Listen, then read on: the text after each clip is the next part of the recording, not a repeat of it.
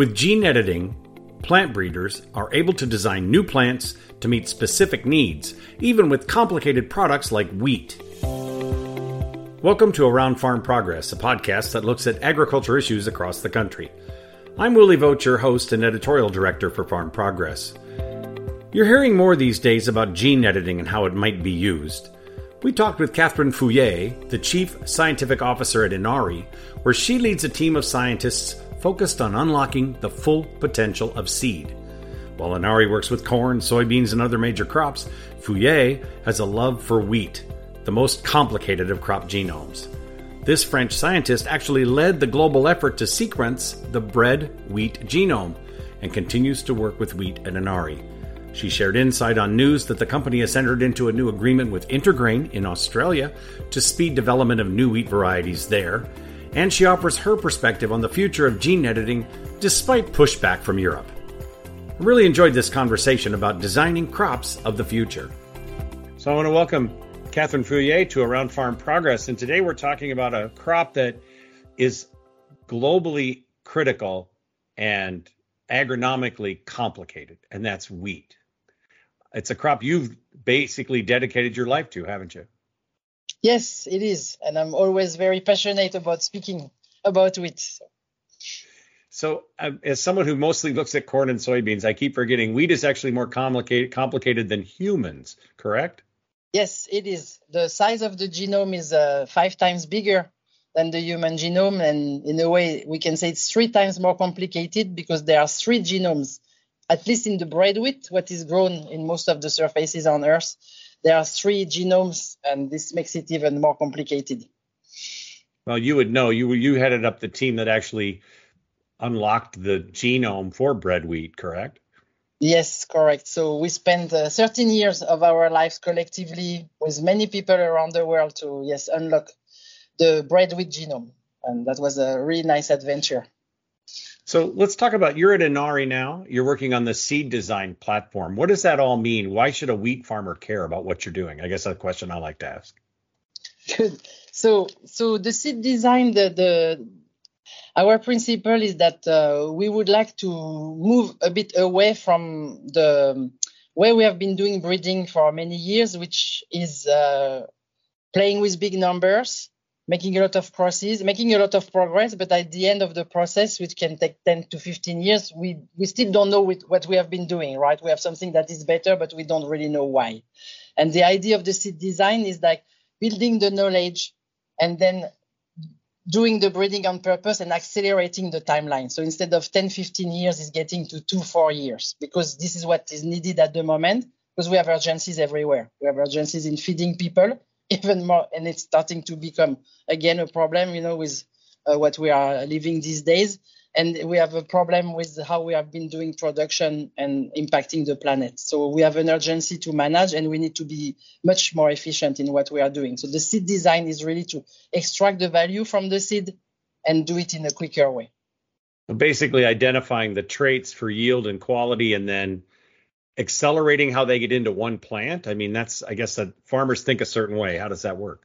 Yes, exactly. So I would be broader than that, is identifying sequences that are causal to the phenotypes, right? And traditionally we are thinking about in trait, but it's often more the biotech way, the GM way of looking at it. I would say there are a lot of causal sequences to the phenotypes. We are living a revolution at the moment in the technologies, right? We can produce data like never before. It's cheaper, way faster to produce data. We have the artificial intelligence kind of rebirth, after winter on it, that is really helping us to extract the knowledge from this data. And that's where it's important to have the knowledge. And then we have the editing tools that enable us to precisely do the modification. And for me, and that's the reason I joined Inari, we are really at the convergence of these 3 revolutions and be able to apply it to do seed design and transform the way we are doing breeding. So yes, identifying what sequence to edit because it's causal to a phenotype, how to edit it, and having the toolbox to do this edit precisely within a short-term frame, that is really the driver of the seed design platform. That's pretty accelerated breeding. I mean, you're using gene editing, and I know you have a new agreement with, Australia's Intergrain. I think that they're working with you. I Yes. assume Australia is as open to gene editing as the United States is. But we have a problem with wheat. And the problem with wheat is the government or the policy side of wheat and wheat breeding. How do you get around that, or how do you work with that in terms of acceptance of even gene editing in Europe, for example? Yes, being French, as people can hear, I am very well aware of the problem that we have in Europe. That being said, so there were big problems with the GM acceptance in Europe. I'm not going to comment too much as why, but I think there have been some difficulties in communicating the benefit of it. I think this is taking a different turn with the editing. So you have heard, there was. It's considered as GMO by default at the moment, but there have been a lot of discussions, and even the European Commission is asking now, to look at it again, because I think people see that editing is a different animal than GMs, because we are editing existing genes. It's very close to what breeding has been doing, but as I explained, is doing breeding by design rather than doing breeding randomly, and therefore I think the idea is changing. We have a lot of the academic world that is also helping in explaining better what this is about. I think so I feel everywhere in the world the light is turning green in many aspects. So yes, in the Americas we know it. Even Japan, for example, that was traditionally also rather anti-GM, has just agreed to put on the market a tomato that has been edited by CRISPR. So we see that, and I think in Europe it's getting greener as well. Coming back to France, the Ministry of Agriculture a few months ago, commented that he also sees the new breeding techniques more as a breeding rather than GM. So I think we are getting in the right direction. Well, I think that makes sense. Obviously, Europe is kind of the cornerstone of high yield wheat. The wheat yields in Europe. I mean, when you're in a European wheat field, that wheat head doesn't look like anything I've ever seen in Kansas. I mean, it's just amazing how big that is and what that looks like. And that's fascinating.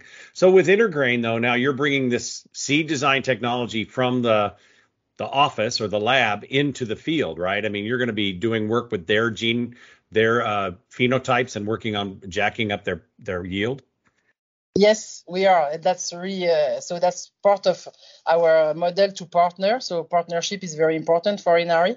So here we partner with the number 2 breeder in Australia. They want to get access to our technology, and so yes, we have regular discussions. I have actually one next week with them where we discuss what are their favorite varieties, and then we are discussing what design we want to have and how we are going to do, the modifications. And we do that hand in hand. So we have started to get their variety, started to do transformation to see how they react to transformation and get into the design. So it's very exciting because we are both super excited to make that happen in wheat. We all have been living biotech wheat. I have been in wheat, as you mentioned, for about 30 years. And I have seen a lot of the waves of excitement of trying to get, I would say, wheat out of its misery, because biotech has never been really used in wheat. And I see with the genome editing really an opportunity like never before. And I think Intergrain sees the same. So we are really excited to do that together. Well, and that is exciting. I mean, when you first think of genetic editing, it's often about turning a trait on or trait off in terms of just a simple, almost a binary approach to gene editing. But what you're talking about is a kind of a whole new build the building blocks, determine the genes, and this is the sequence that will make the wheat that I want to be, that this variety A can become A++, right? Is that exactly how I'm looking at seed design? Yeah, exactly. It's embracing the complexity of what we are trying to improve, right? So as you mentioned, and I've been fighting that as a scientist for many years as well, is like we cannot make biology simple and linear and just a black and white answer. It works for few traits, right? For disease resistance, we have one gene, one phenotype. It worked well in the GM because it's the same for herbicide tolerance and for pest control with bacterial genes. But whenever you want to touch genes that impact yield, the efficiency of nitrogen use or whatever, then you deal with a myriad of genes and networks, and then it becomes complicated. And we had no possibility before we had genome sequences, before we had the capacity to do machine learning and crunch this data to really make sense of this complexity. But now we do, and this is what we really want to embrace. So yes, the design will be complex. We will target several genes and sequences at the same time, and we need an editing toolbox that enable us to do that. That's why we are also pushing a bit the frontiers of what is done in editing. And we are not doing one knockout on one gene because that's not what is going to give us a higher yield. It's like several modifications of several genes at the same time. And that's exactly what we do with Intergrain. That is going to be exciting. That's a lot of computing horsepower, I think, that you're putting to this.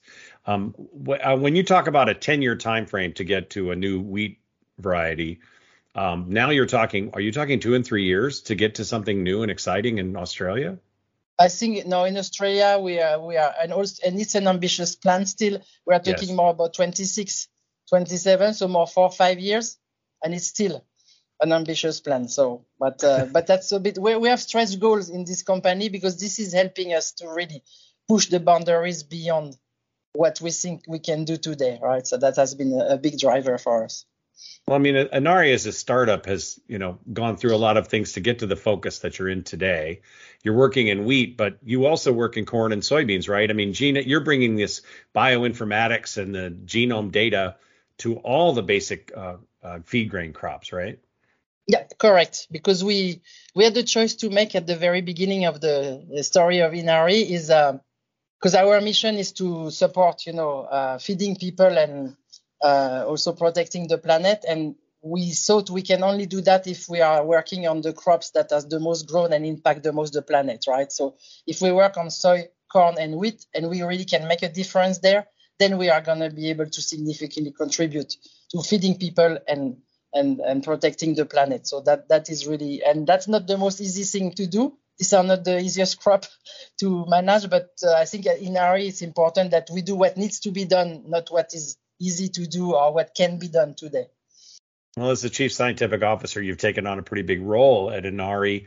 Tell me about Inari. How big is it? Where are its facilities, and how does that all work?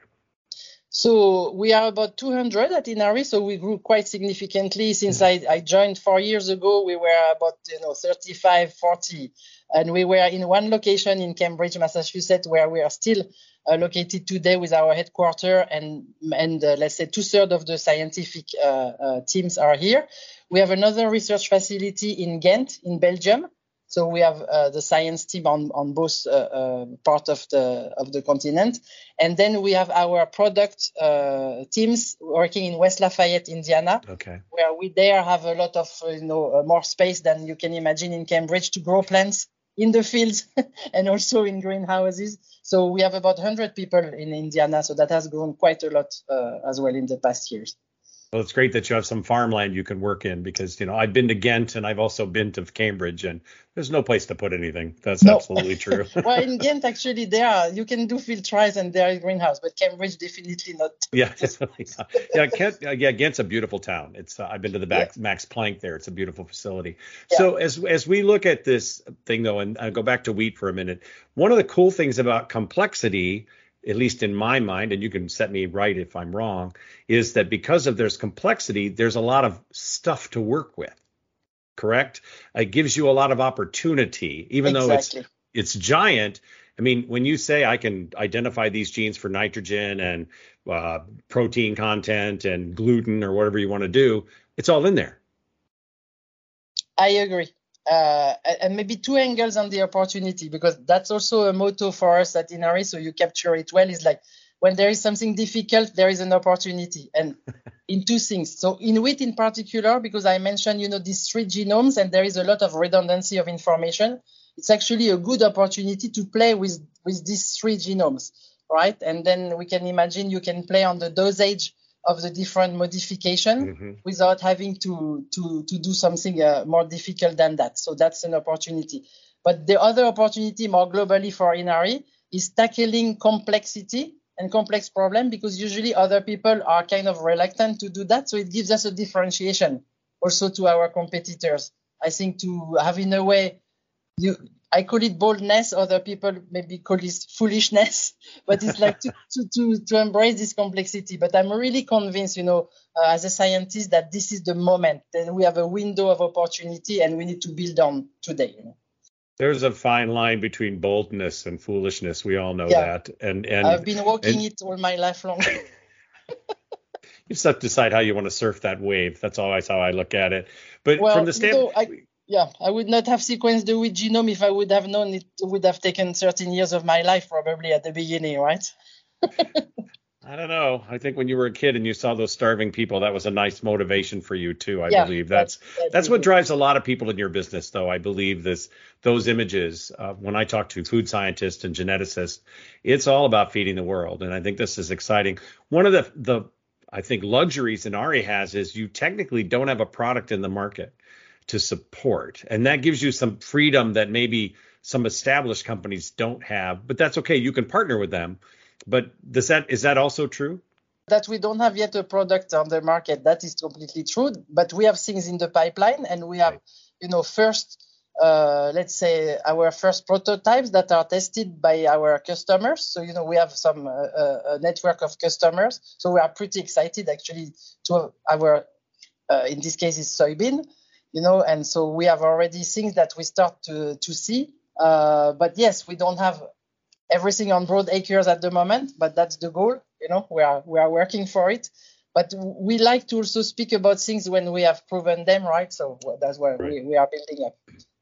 Right. And obviously the seed design platform opens a lot of doors. I mean, when you're talking to other partners, and then also your own product. Absolutely. So. Yeah, because I think what also people are waiting for is more choice, right? So I think we come here to also provide choice, and we will have to show that this is worth it, right? That these are good products. And I think I see also our seed design platform as an engine to create new diversity. I really believe that the editing technologies and all the knowledge we build is gonna provide more diversity than what we have been able to do before by mutagenesis, for example, or by or waiting that Mother Nature is producing the diversity. So it's kind of really accelerating also, in a way, the process, and I think that is also for the breeders.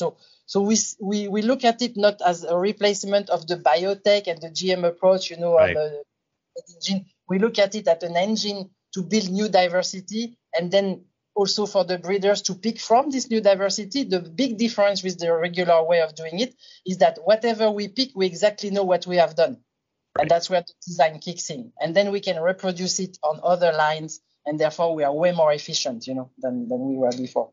You kind of take the mystery out of it. Sometimes breeding is let's slam these two together and see what comes out of it. And I think that that's by doing this targeted, and I'm hearing this targeted concept being deployed by other major companies in terms of bioinformatics and parent inbreds for corn, and knowing what the crosses will actually yield. Yes. We're coming a long way in understanding how these genes interact, and the work that seed design does helps build on that. From that standpoint, though, we go back to wheat for a minute. Wheat is often a saved seed. It's often in the global market.